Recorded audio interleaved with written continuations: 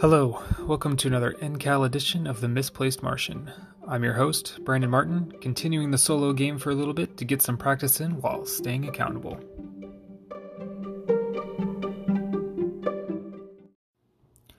So, Arizona's governor just announced that the state will be going into a semi-lockdown starting at 5 p.m. today. But as of this recording, I've been self-isolated for about 2 weeks now already. On the one hand, it's been great getting to be at home and spending more time with the family. On the other, it's been an absolute nightmare for time management. Something about having a toddler not agree that my priority should be singing Baby Bumblebee for the 1387th time, and not that dumb robot. Not a whole lot to be done there though, but to gain the moments I can. Anyhow, nap time has been great for writing the script for my launch episode about the Aerial Porter Exoskeleton, or APEX. The Acquai team has been hard at work providing resources on how to structure these early episodes, and I've had a lot of fun putting this one together. In order to have a good and interesting flow, I'm trying my best to frame the issue to be solved with a story. Luckily, we have just that in how our client approached us, which is great. The story naturally lends itself to highlighting what others have tried, which I'll be diving into, and leads into what my team is doing with the Apex. From there, I'll pivot to its applications in space and why you should care in general. Overall, that feeling of why you should care is a big part of why I'm doing this.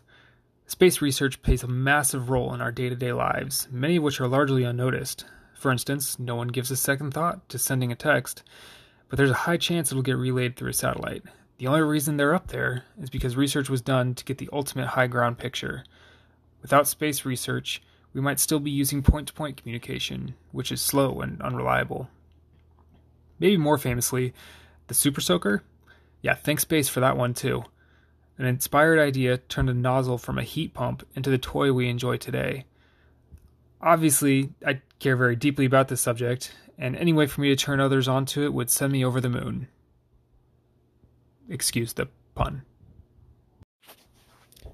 Anyway, how about those mindset points? Yeah, so these mindset points are what Acquai uses to help measure your semi-intangible goals quantitatively and track improvements or backslides over time. For instance, I now have 775 lifetime mindset points. In future updates, that number will go up slowly or quickly. That is a measurement of my participation in reaching my goals. The data within the questions, though, measure the detailed progress, like how many times did I let my brain spiral into negativity, and how many times did I take a moment to pull myself out before it got too far.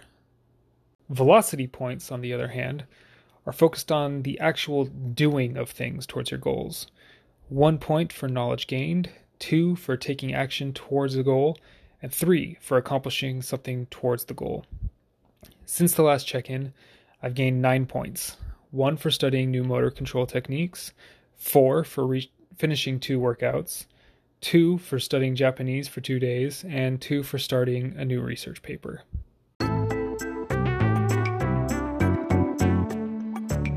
Soon, I'll be making more of an effort to track my velocity points in total to track their progress as well.